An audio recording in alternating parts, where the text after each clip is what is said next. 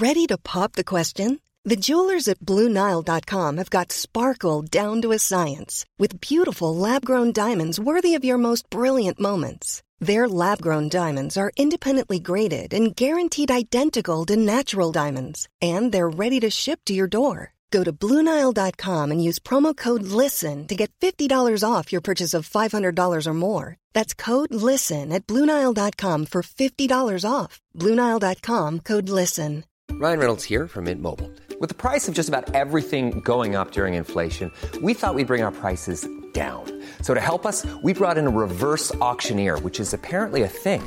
Mint Mobile Unlimited Premium Wireless. How to get 30, 30, how to get 30, how to get 20, 20, 20, how to get 20, 20, how to get 15, 15, 15, 15, just $15 a month?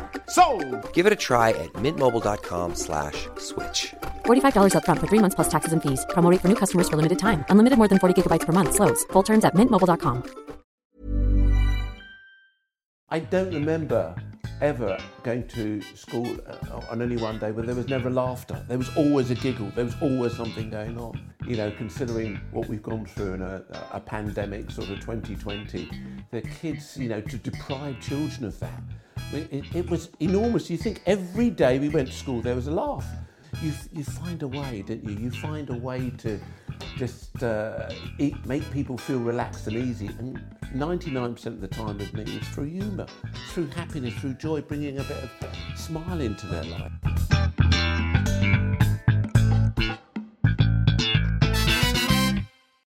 Welcome to the Humourology Podcast with me, Paul Barros, and my glittering lineup of guests from the worlds of business, sport and entertainment, who are going to share their wisdom and their use of humour with you.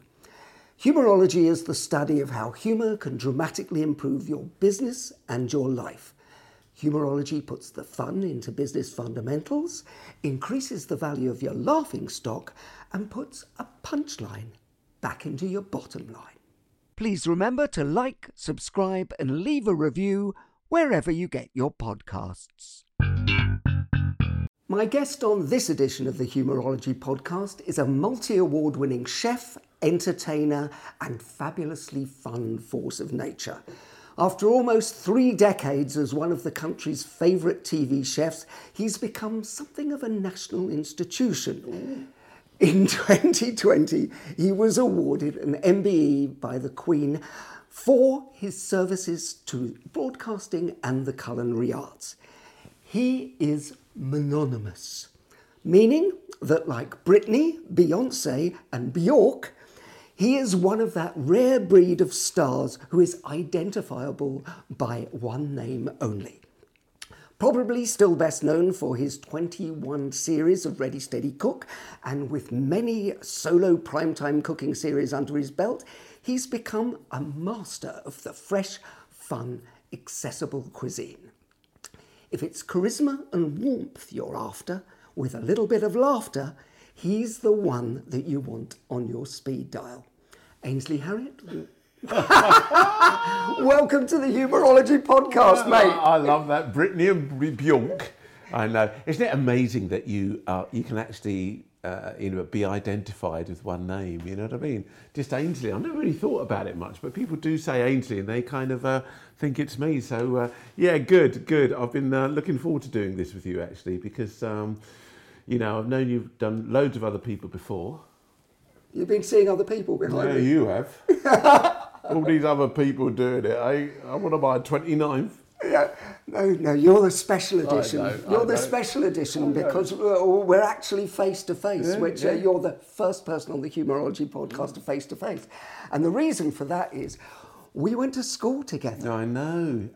Not that long ago. No, it's got to be 15 years. At least. And we went to school together, and that was we went to a good school, didn't we? Yeah. Ladies and gentlemen, you had to be sent there by a judge. How many times have I heard that gag? Isn't it lovely? And I love it still. You know, it's just certain things that you want to hear time and time again. It's like a good bit of music that every time you hear it and you know all the words, it just makes you feel good, doesn't it? Yeah, it does. Well, before our listeners, we went to a big comprehensive school, 2,000 boys, With a planetarium? With a planetarium, which we weren't allowed in very much because it was for other schools. But we did have a planetarium, but 2,000 boys. Yeah. And it was, as was described by mutual friends of ours, a zoo, basically, wasn't it? I mean, and it was 12 classes in each year, streamed, and it was fairly crazy. Was having a sense of humour important to survive? It wasn't important, it was imperative. It was one of those that, when you've got that large mix of people, as we all know, I mean, across all boundaries, doesn't matter, different classes of people. Some of them could quite easily have gone to Eton, some of them could quite easily have gone to Borstal. There was that diversity there, it was unbelievable. But what a mix, what an education. People talk about what do you go to school for, and just not mixing with just one type of person. You're mixing with everybody, and there was a real integration of cultures and people, and that was reflected in teachers too. It was fantastic. You think of Dar, and you think of Cobond and Bacchus. These were our teachers. These were our teachers, and how diverse were they in personalities, and that very much reflected on the kids too. And how brilliant were they? Do you remember the guy, I don't even know, I was mentioning Watson, who was just, did nothing but kind of ingrained himself in working things out and was always brilliant at exams. And I remember once he got one of those little, what's those things that you put your pencil in and you twirl? A compass, a protractor? Yeah, like a compass thing that you draw. And he'd take the pointy bit of the compass, he'd grab a bit of chalk and he'd gradually bore out very gently the top of the chalk, and then you'd get a swan match and put it inside the chalk like that and put the chalk perfectly. The teacher would come in, all right boys, sit down, doesn't matter whether female or male teacher, and they pick up the chalk and they'd stand on the board and the fire would shoot out of this chalk, and we'd all have to sit there keeping straight faces like this thinking, oh, genius, absolute genius that you'd be able to do things like that. And he went on. He's hugely successful in life, hugely successful. Yeah, but he was in one of the lower streams, and actually... He's in my class, Paul. What are you saying?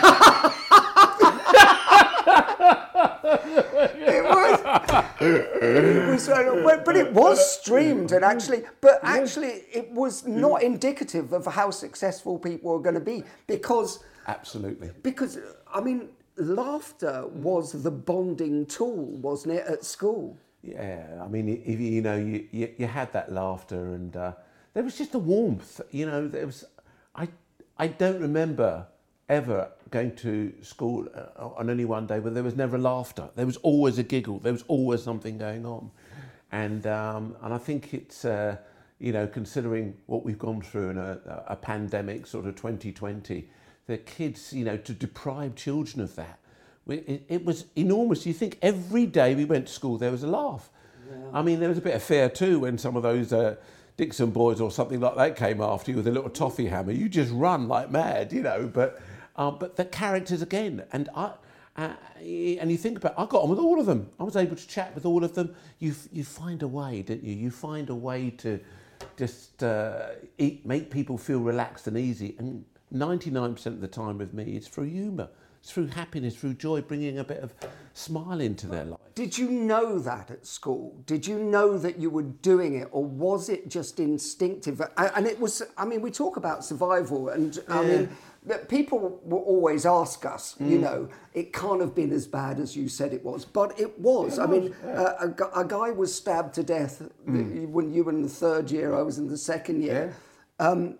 It was fairly, well, not fairly violent, it was violent. Well, people talk about knife crime and stuff like that, or just carrying knives, and people did it in those days. And as you say, 15, well, it wasn't. Reality, it was 50 years ago plus, and, which is extraordinary that, we're talking such a long time ago, and that people would carry on like that. Yeah, but 2,000 boys from such mixed backgrounds, inevitably, when you put them all together and you shake up that cocktail, there's going to be sometimes things that just don't work out, It's not going to come out the way you expect it to come out. And but we were the lucky ones. We were the ones that were able to communicate with, didn't matter where you came from. Do you think that you've taken that into life? Because I mean, I remember you were first at school. We first met doing a school play, which was Oliver, actually. Yeah. And I remember your vibrance. Were you doing? Was that just natural? Did you always have that, or do you think it developed through having to sort of mix with different kind of people? I think you know me all my life. It is a complete and utterly naturally gifted thing that I've picked up, I've got from my mum or dad. Call it what you want, package it any way you want. It was, I was really lucky. I had all of those different things that you're talking about, and I was able to take them into, or I've enjoyed them throughout my life, you know, just being able to speak to people and make people feel sort of quite relaxed. And I do remember we had a teacher at Wonderful Boys called John Clegg. Do you remember Clegg? Oh, gosh, yes. Oh, fascinating. He had this beautiful sort of streaks of blonde hair, music department too. I remember with Burgess. And he Great singer. And let's not forget, you know, Wandsworth Boys School was compared to the Vienna Boys Choir. Well, it had the second best choir in the world, and it was the reason it was famous because these angels with dirty faces, they were called, weren't they? Because these really rough boys sang like angelic voices. Oh, I don't really want to go there, but it was beautiful. I loved it. I loved the idea of the choir. Loved the idea of Burgess, and Benjamin Britten used to come to our school. That's right. Regularly. Sir Peter Pears used to come and sing with us. Yeah. So it was, you know, it was really quite something. And I think that Cleggy, as they called him, Clegg with a wooden leg. He didn't have a wooden leg, by the way. But terrible the things you say at school. And he always used to say, God, he said, you will be successful in life, Harriott. He said, look at you. You always make me smile. I could be so angry. And he said, I look at you and I smile.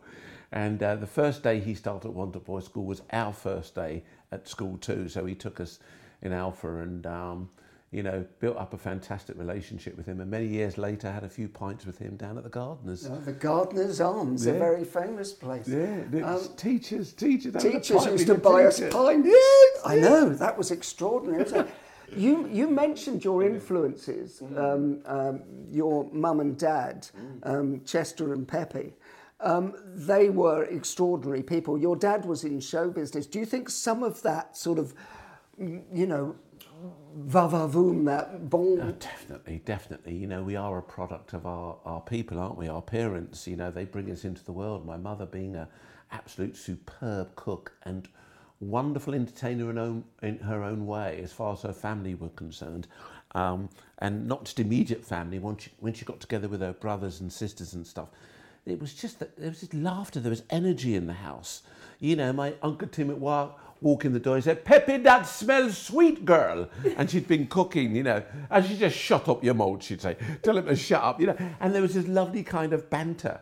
And that's what you grew up with. You grew up with that energy, and it revolved around food. And I think my father probably had the same thing. You know, he was, you know, even though my parents divorced and moved on many years later, at those early days, he was around and he loved it. And I used to sit in that front room. Underneath the table, there was a big bluff and a piano in the corner there, and I'd sit under there and I'd observe, and I'd just look up and look at all of his friends and people that were coming. Some of them famous names like Bob Monkhouse and stuff like that would come and sit there. But they were all in show business together. No one was above their station. They all did gigs. That was your career, you know, and they'd all come and they'd hang around there, and the different, some of them that hadn't made it big on TV. And my mum would come in with bits of food on the tray.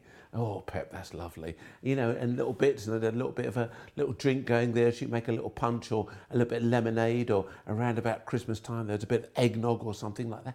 Just lovely stuff, you know.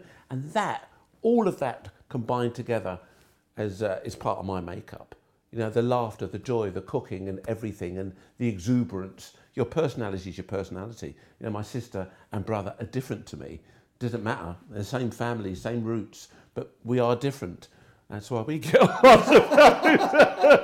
Yeah, but we're twins. So exactly. You know. But you mentioned banter, which I think is very important, and especially for people to understand that if you're growing up with that banter, it comes easier, and that means you can fit in easier, because if you can tease, you can play. I think playing is one of those things that you do best, is that you play with people, you will tease, you will banter with them, you'll cajole them. Oh, absolutely. But and I'm not even aware of it. I don't go in. It's not like a process you think, right, I've got to do this, I've got to do that. It's if you've got it, if you have that ability to kind of mix with people and make people be at ease, then I think it's one of the absolute key things, you know. Let's not forget what the great Maya Angelou used to say. She said, people forget what you did. People forget what you said, but people never forget the way you make them feel. And feeling is, you know, it's like you coming out of a fantastic... What do they sing about? I don't know. You know, what do they do? Well, they were on stage about... But I feel fantastic. And it's like, for some people, they get that buzz when they go to their church, when they go to their religious kind of gathering or something like that. Some people get it from going to football or rugby. It's why we've been deprived of that. These gatherings of people energizes people. And for me to be an energizer, and not even aware of it, but just to go into a room and like seeing people, I like to see people smile, Dux. I like to see their teeth. And you know, we've been deprived of that. That's been taken away from us, that covering. And that shows up, because you're revealing more of yourself. All we reveal generally is through our eyes now. But can you imagine when you show them the smile, then the teeth, and then you're opening yourself up. Each time you're opening yourself up, layer upon layer upon layer, freeing yourself up to talk to those people. I love that, and I miss it. Yeah, well, actually, what that's indicative of is attitude, that you go in with a good attitude and a right attitude. And I always think that you go, and I think over the years, I've learnt so much from you. Obviously, we've worked on stage for many years, but I've learnt so much about going in with an open attitude. And you seem to always go in and think the best of everybody. Yeah. I suppose it's being brought up in a household where there obviously was energy, but seeing how my mother adapted. You know, we both come from parents who immigrated or immigrants, and they've come to this country, how they integrate. They want to be accepted. Let's not forget that. It's one of the reasons, you know, she came here and instantly within weeks we were linked with St Luke's Church, the local church, Church of England, because it just meant that you become part of a community. You get to know local people. And we weren't the only ones. What was interesting, there was the Vincent and Dino Salafino, Mr. and Mrs. Salafino, the Italian family. And there was the Wong, Auntie G and Uncle Willie, the Wong family. There was the Greeks, the Scudamore family. There was, what's his name, the Khans. You know, I'm talking about a whole cross-section of people from different parts of the world that were not necessarily associated with Church of England. They probably came from different religious backgrounds. Yeah. But in order just to be able to mix, in order to settle in. To assimilate. Yeah. And this is what we did. And when your parents bring you up like that, then it is about making people feel comfortable, accepting you. You're not a threat. And I think that's what it is. I'm not going to threaten you. I'm smiling with you. I'm making you feel good. And, you know, some people do have what they talk about, a chip on their shoulder about being aggressive and stuff. I've never had that. It's not because I don't feel tensions and I don't think, it's just that I want people to feel relaxed. And then I start to feel relaxed. And then, you know what? Sooner or later, we're having a cup of tea and chatting. Well, it's funny because in psychology, they say that if you want anyone to go into any state, you have to go into that state first. And I think it's very useful for people to take that away and go, look, somebody who's mastered this attitude, this state, that's what you're doing, is you're going into the state first and you are being relaxed, open thing. And the other thing is that the smile you mentioned, that actually a smile changes the way your circuitry in your brain goes, makes you feel better. But what it does is it also makes the other person think you're friendly. And it was Victor Borg who said, a smile is the shortest distance between two people. Yeah, And how true is that? How true is that? And, you know, and it served me worldwide. All the places that, this is from the early 90s, of traveling globally, making all these programs, meeting fascinating people that speak a completely different language. But hey, the smile and the food is universal. It just brings people together. You're sharing. It's almost like the breaking of the bread, sipping the wine, sharing the same vessel and stuff like that. All those things, you know, that's how people come together. That's how you unite people. And, you know, we found that way. And it's down to our family, down to our people. You know, found a way to bond people and to smile and make people feel happy. Well, but that's a gift, isn't it? I mean, as well. But I mean, it's nice that you actually recognise it's a gift. I'm interested in what you said about travelling, because you really have made television programmes all over the world. Oh, God. And still doing it. Yeah, you know? And still Thank doing you, it. God. Thank you. But actually, true communication happens at many different levels, because people think that the communication is what you say. I don't speak the same language, but you've just talked about the international language of the smile, haven't you?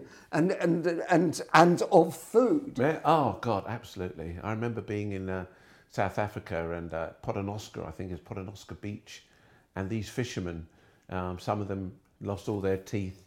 Really interesting, dark sort of crimply skin some of them had, and they'd been out fishing, they brought back, and I cooked this amazing tuna, which most of it they export anyway because it's not very fashionable down there. They export it back to Japan and stuff like that. But I cooked it for them on the beach, and the language, not only had they not probably grasped the native language, but they just had their own personal language. It's really interesting, and because I remember speaking with someone, they said, "What are they talking about?" I said, "No idea." They have their own kind of, you know, tribal language. And I was on the beach with these people, yet we were able to sit down and enjoy each other's company for half an hour, eating this bit of fish and dipping it. You know, I had these kind of bits of sweet potato that I char grilled off and seasoned them up with bits of cumin and spice and stuff. And we were just enjoying it, and they're really getting into it, talking to me and trying to explain things through hand, eyes and teeth. You know, because that says so much. You're absolutely right. So I mean, you've travelled everywhere and made all these programmes. Have you ever had any problem ever not being able to connect with people when you? Not really. I think that people are a little bit cautious because of the nature of the world that we live in. People don't open up straight away. I think with all you've got to do is switch on your news and see what's happening globally, and there's someone, because someone doesn't dress right, or they're the wrong colour, or they live on the wrong side of the street, you're slightly a little bit cautious. But I don't approach people in that way. You know, I've been in Jordan, for instance, recently. I was filming down there for a series I did called Mediterranean Kitchen, and I went into the house with these women, these two women. The mother was there, slightly more covered than the daughter, but I sat down, and they invite you into their house and they introduce you to their culture, their food, and we made date molasses. So we took the stone out of the date, and we got piles of stones down here, piles of dates that we had to sort of separate and put them into a pile, and then it went into a pot, and we made this fantastic date molasses. But what blew me away is I'm chatting there with the mother and everything, and she was very reserved because of her culture. But within a minute and a half of us there, she's smiling with me and joking with her daughter. "Who is this man?" She said, "Who is making me smile like this?" Talking with her daughter, and her daughter spoke perfect English. And then she was saying, afterwards we take the stones and we dry them in the sun, or we bake them, and we make coffee out of the date stones. And I was just like, wow, here comes the coffee, and just the special moments that arrive in your life where you think, not that you still got it, but that it's the world is a safe place. The world is still a happy place in a way, because people are cameras. Can you imagine having cameras come into your home and everything else? We all a little bit like this. If someone holds your phone up to you, takes a camera, everyone goes, "Oh, am I all right now?" Even though we're a lot more relaxed than, say, our parents were, who were absolutely petrified of cameras, you know? It's a different generation we are now. Now everyone's taking photographs of everything. They are, aren't they? And sharing, of course. But to be in that room, that kitchen, with those people in the modern era, and think that, you know, 1 minute I'm going there thinking, are they going to allow me to be who I am and everything else? But you don't even have to think about it, because the smile, the communication, the energy that you give off, the way they picked up on it, it was just so special. And it just kind of think, yeah. A lot can happen in 3 years, like a chatbot may be your new best friend. But what won't change? Needing health insurance. United Healthcare Tri-Term Medical Plans, underwritten by Golden Rule Insurance Company, offer flexible, budget-friendly coverage that lasts nearly 3 years in some states. Learn more at uh1.com. Mother's Day is around the corner. Find the perfect gift for the mom in your life with a stunning piece of jewelry from Blue Nile. From timeless pearls to dazzling gemstones, Blue Nile has something she'll adore. Need it fast? Most items can ship overnight. Plus, enjoy guaranteed free shipping and returns. Don't miss our special Mother's Day deals. Save big on the season's most beautiful trends. For a limited time, get up to 50% off by going to BlueNile.com. That's BlueNile.com. Hiring for your small business? If you're not looking for professionals on LinkedIn, you're looking in the wrong place. That's like looking for your car keys in a fish tank. LinkedIn helps you hire professionals you can't find anywhere else, even those who aren't actively searching for a new job but might be open to the perfect role. In a given month, over 70% of LinkedIn users don't even visit other leading job sites. So start looking in the right place. With LinkedIn, you can hire professionals like a professional. Post your free job on linkedin.com/people today. Burrow's furniture is built for the way you live. From ensuring easy assembly and disassembly to honoring highly requested new colors for their award-winning seating, they always have their customers in mind. Their modular seating is made out of durable materials to last and grow with you. And with Burrow, you always get fast, free shipping. Get up to 60% off during Burrow's Memorial Day sale at burrow.com/ACAST. That's burrow.com/ACAST. burrow.com/ACAST. You know, we're human beings. We are human beings. Doesn't matter what religion where you come from. We're human beings. You know, we should be able to communicate with each other, feel comfortable with one another. Well, I think you used a really interesting word, which is energy, and the having that good energy. I mean, that translates to everyone. I mean, you and I, for our listeners who don't know, used to do a double act for many years called the Calypso Twins. Look it up on YouTube, folks. And look around us. See you people, everybody there sitting all together. Look at you. You look at me. Both wondering what the hell we're going to do. I know. God, I'm now singing it all in my head with all those years. Don't need to worry, you're leave in a hurry. Just clap your hands. Stamp your feet. Feel your body moving with the beat, because well, here we are again. Whoa, whoa. We got to sing and we don't really know why. Calypso time again. Whoa, whoa. Enough, they'll have to pay. We'll get some PRS out of it. Yeah. Oh no, it makes me smile and it makes me tear up because of the joy. But actually, you touched on it. But the energy, all the comedians, we used to work at the Comedy Store. We worked in America. We worked Jongleurs, all those places, and all the comedians. And 30,000 feet in the air. 30,000 feet in the air on Virgin flights. Yeah, and we worked everywhere, and it was all about the energy. I mean, I don't think we had the best material in the world. And I'm being quite honest, but what we did is we had good energy, and that was led by you. You would come out and you would just see an audience change. And I talk about, I don't think I've ever said this to you properly, but because of the nature of the act, you used to go out first and I used to follow and be very still and very quiet while you went. And I used to just marvel at how that the audience just used to fall in love with you. And that's a gift and everything. And I think now we're actually analysing, and now I'm a psychologist and we're analysing it, it's because it's all genuine. And it's coming from a heartfelt place where you're just going, I'm going to give you good energy and give it back. And you know what? And you're so right, because that opening sequence, didn't know what we're going to do.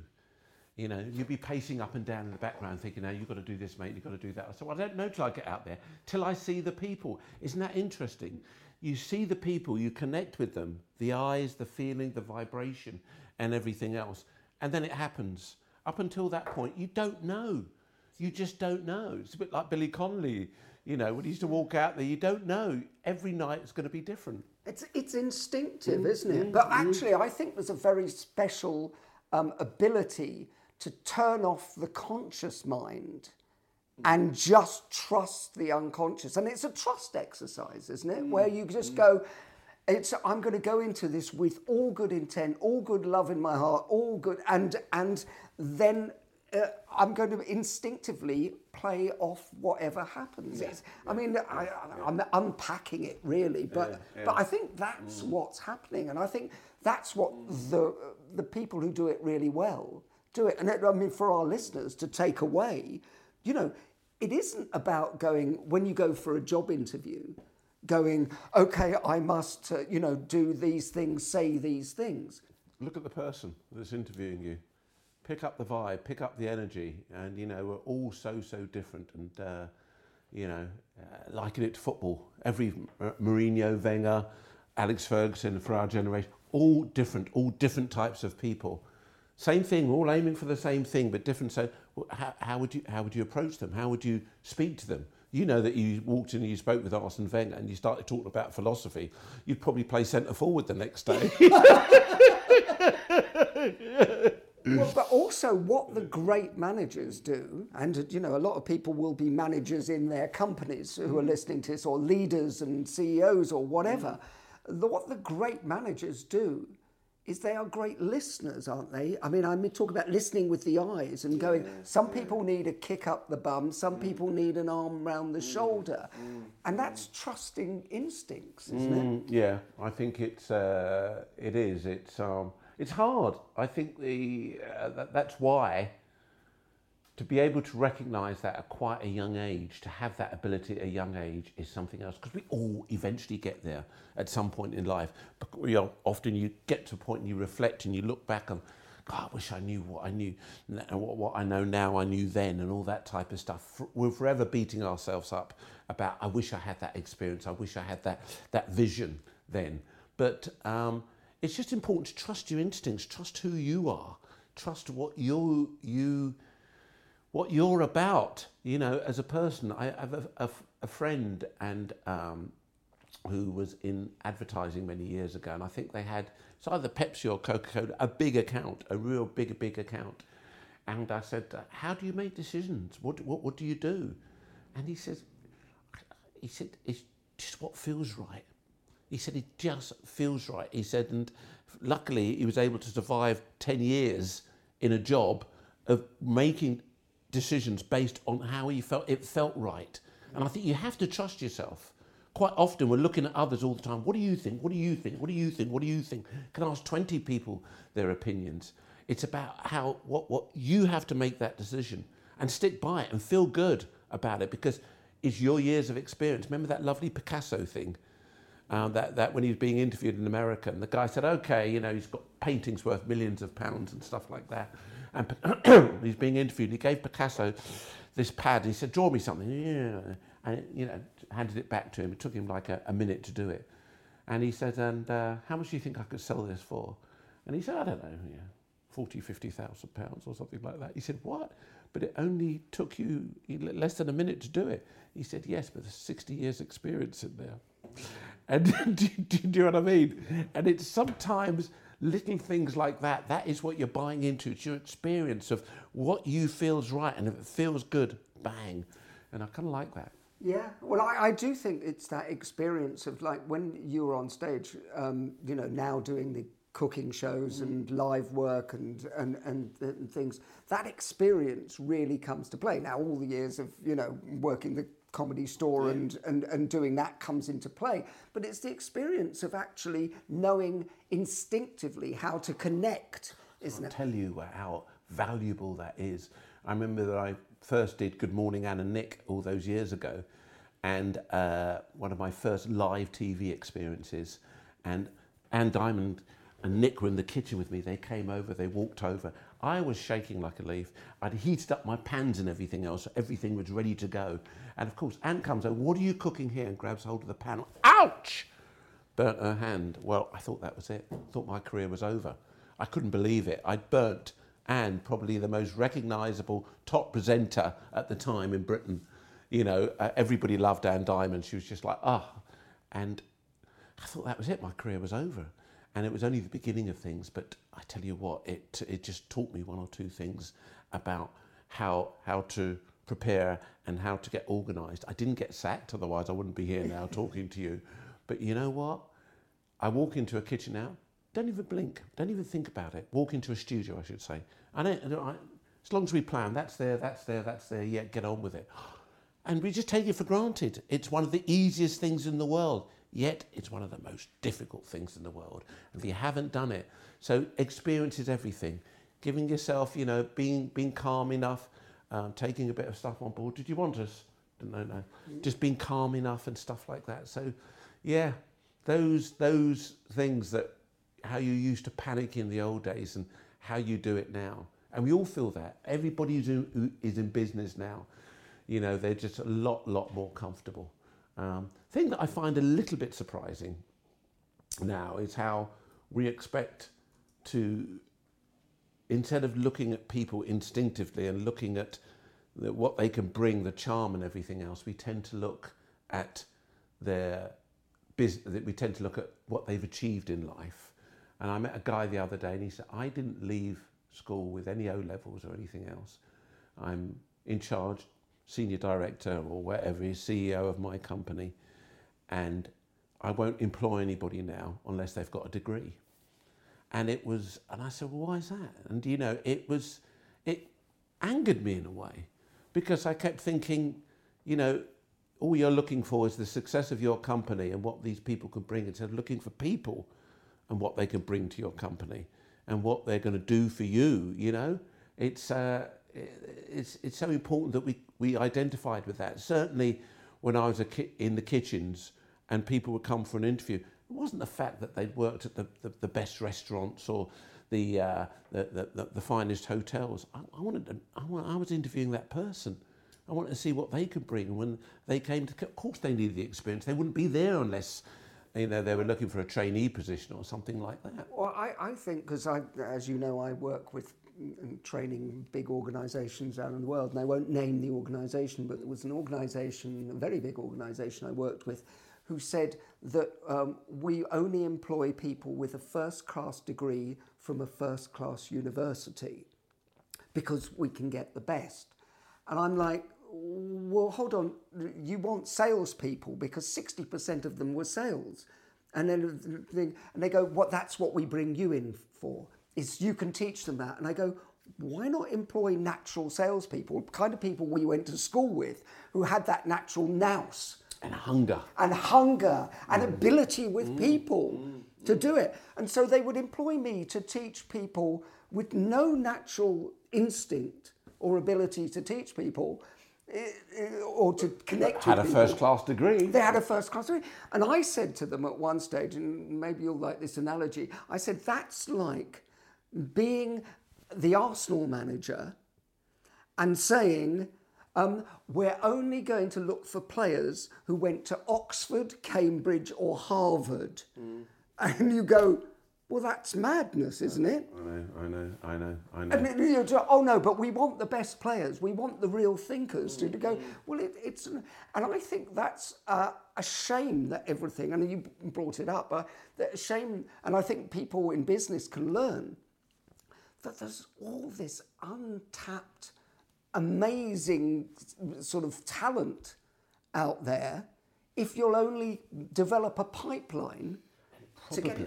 Probably when you start looking at stuff like people like that, they've been fortuitous. They've probably have a little bit of money. Their parents have worked exceptionally hard to put them through private school, to put them through uni, in order to have, for them to get where they're going to. It doesn't necessarily mean they've got the right values and stuff like that. I'm not knocking them. Many of them have, but some of them have had the silver spoon of the mouth for so long that they want it a little bit easier, instead of those that are really hungry and passionate, that want to learn.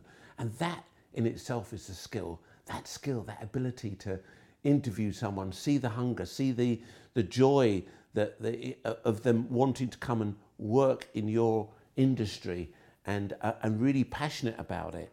And he's like, I used to cook with my mum, I did this, So a guy hasn't even been to catering school, but some of them, they just say, oh yeah, and I cooked with my mates, and I thought, they're interested. They're the interesting ones. They're the ones that want to develop. They're the ones that perhaps will one day open up their own business and have their own ideas of how things work and how things blend and how things come together. These are the real values that you look for in life. And, it's people like us, I suppose, who are out there and can affect the next generation. Hopefully, please. I don't know. And what do you call it? Pedagogy, which is one of the funniest words, I think, is pedagogy. You don't quite know what it means, but it means about what's your pedagogy? And someone said it to me one day, and I thought, what are they going on about? I thought it was a bit cheeky, but in fact, it's what's your style? How do you do things? What's your pedagogy? What do you bring to the table? How are you going to influence me? And I just thought, wow, that is fantastic, because it's something you never forget, and you there want to share even more. You want to share your passion more, because someone's addressed it, said, this is why I'm passionate. Because sometimes we're never asked, why are we passionate, Well, I think the passion is the main thing. I always think it's the first thing you should look for when you're employing anyone. Are they passionate? Because passion sells. And if you want to, and the reason you're successful is because you are passionate about food, you're passionate about people, you're passionate about life. That's what's selling. And also, the funny thing is that the camera doesn't lie. The camera can actually feel the thing. You'll go walking into people's living rooms all the time. I mean, it's the same as walking into somebody's living room, but the honesty, the truth behind that is what's really important. We often say that. About TV, why people feel so comfortable. Quite often, why they get excited when they meet you. They've invited you into their home through the screen, and they're sitting down there enjoying you in their comfort of their space. So you're like one of them. You're in their space with them. But you have to be authentic. And they see through it. It's like watching EastEnders and a bad actor or someone comes along. You think, get them off. You can't believe them, Now we've reached a part of the show called Quick Fire Questions. Ooh. Do you like the jingle? Quick Fire Questions. The jingle was by Spike Edney of Queen and produced by Steve Hayworth, old mate. Good jingle, isn't it? Lovely. Oh, love a bit of that. Thank you. Lovely. Yeah. Quick fire questions. Who's the funniest business person that you've met? Well, that's an easy one. There's probably my agent, Jerry. And I think it's...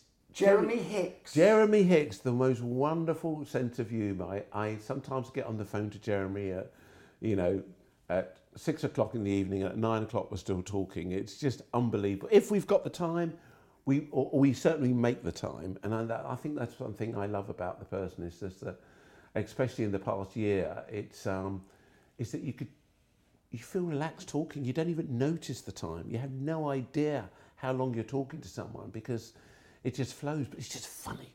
He is funny. He is. Well, I've known Jerry for 35 years as well, and he is one of those people who's got an encyclopedic mind for comedy, hasn't he? And he loves the old shtick as well, and lines and doing things. Beautiful banter, absolutely beautiful, and he's just a really lovely man and a good friend. But humour is right up there. He's been connected with it for a long, long time. And, we've travelled all over the world together doing various things. And, we still find things to laugh about, and we have a history of laughter. And when you have a history of laughter, you're never hungry.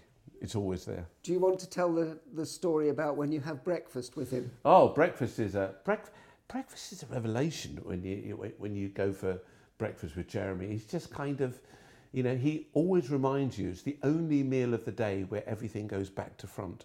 And I'd say, what do you mean by that? He said, well, normally when you have your lunch and your dinner, you have your starter, your main course and your pudding. He said, with breakfast, you have your pudding first, you have your cereal or your yoghurt or your fruit. And it's so true. It's just the only time. And then you go on to your bacon and eggs and everything else.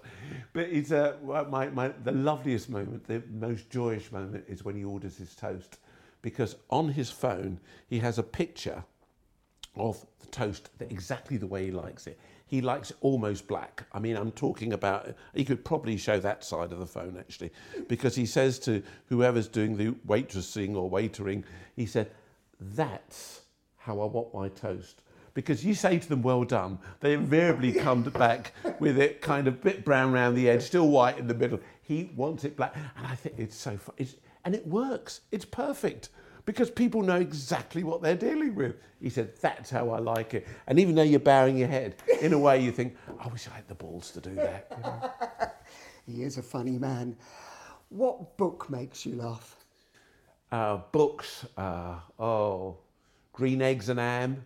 Dr. Seuss? Dr. Seuss. Brilliant. I think, and I kept it, and I've probably got it there in the library, and I've kept it there, and the children have read it, and every time I read it, just I love the face, I love the animation, everything about it. It's yeah. That's a brilliant book and a brilliant choice. What film makes you laugh, Ainsley? Ooh, a bit of Charles Grodin and Robert De Niro. Midnight Run.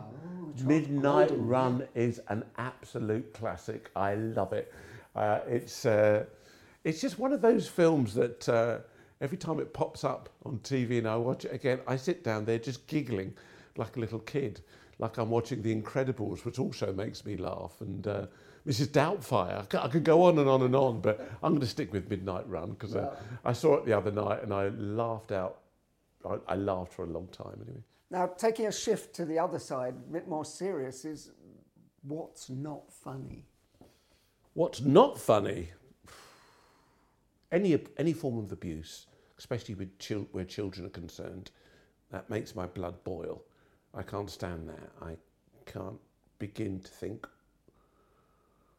why anybody would. I'm just that. I mean, it's. I don't like stuff like that. Anger. I can understand screaming and shouting. I think we all get to the end of our tether and you just want to give out a little bit, but. Violence, and especially where children are concerned in any way, then no. So would you rather be considered clever or funny? Bit of both, I think. I've never been, academia was never my forte at school, and I can't deny that, but I'm so rich in other areas of my life and so experienced, and I've got so much to offer in other areas that I think the funny side of things, it's not always there, I remember they used to talk to Lenny Henry and everyone expects you to be laughing, him and Dawn, when he was married to Dawn, to be laughing every second of the day. Well, it doesn't happen like that. That's not life.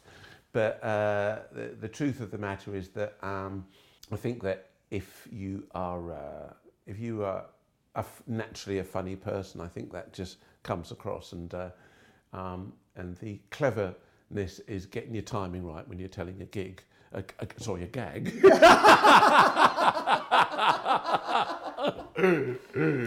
The final question on the Humourology podcast is desert island gags. Oh. You can only take one gag to a desert island. What is it? I've been telling this gag for 20 years, maybe more. Maybe I heard it 20 years ago and it's been around forever.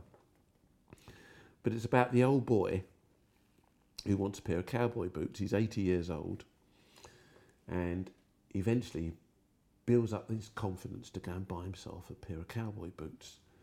He puts them on, he says, oh, these are absolutely great. Really look at the business. And he goes home, and his 78-year-old wife's there out in the kitchen. He walks in the kitchen, he says, Ethel, he says, do you notice anything different? So she turns around, she looks at him, she says, no. He says, so he goes upstairs, he takes off all the clothes, and all he keeps on is the cowboy boots.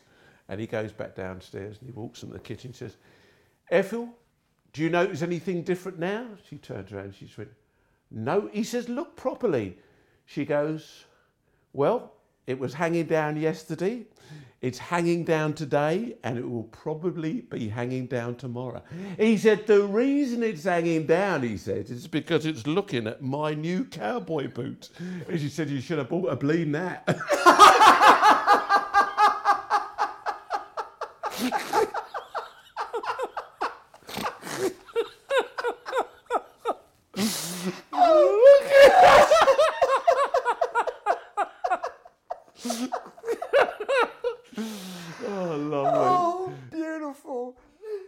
Much like you, a beautiful gag, beautifully delivered.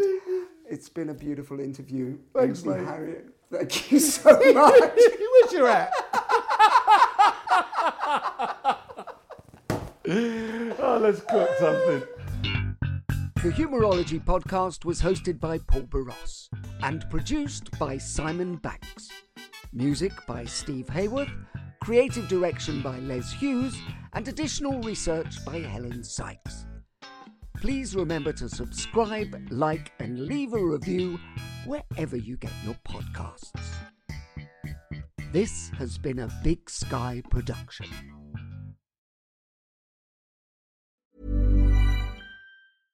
Flexibility is great. That's why there's yoga. Flexibility for your insurance coverage is great too. That's why there's United Healthcare Insurance Plans. Underwritten by Golden Rule Insurance Company, United Healthcare Insurance Plans offer flexible, budget-friendly coverage for medical, vision, dental, and more. One of these plans may be right for you if you're, say, between jobs, coming off your parents' plan, turning a side hustle into a full hustle, or even missed open enrollment. Want more flexibility? Find out more about United Healthcare Insurance Plans at uh1.com. Hey, it's Danny Pellegrino from Everything Iconic. Ready to upgrade your style game without blowing your budget? Check out Quince. They've got all the good stuff, shirts and polos, activewear, and fine leather goods, all at 50 to 80% less than other high-end brands. And the best part? They're all about safe, ethical, and responsible manufacturing. Get that luxury vibe without the luxury price tag. Hit up quince.com/upgrade for free shipping and 365-day returns on your next order. That's quince.com/upgrade. Mom deserves the best, and there's no better place to shop for Mother's Day than Whole Foods Market. They're your destination for unbeatable savings, from premium gifts to show-stopping flowers and irresistible desserts. Start by saving 33% with Prime on all body care and candles. Then get a 15-stem bunch of tulips for just $9.99 each with Prime. Round out Mom's menu with festive rosé, irresistible berry chantilly cake, and more special treats. Come celebrate Mother's Day at Whole Foods Market.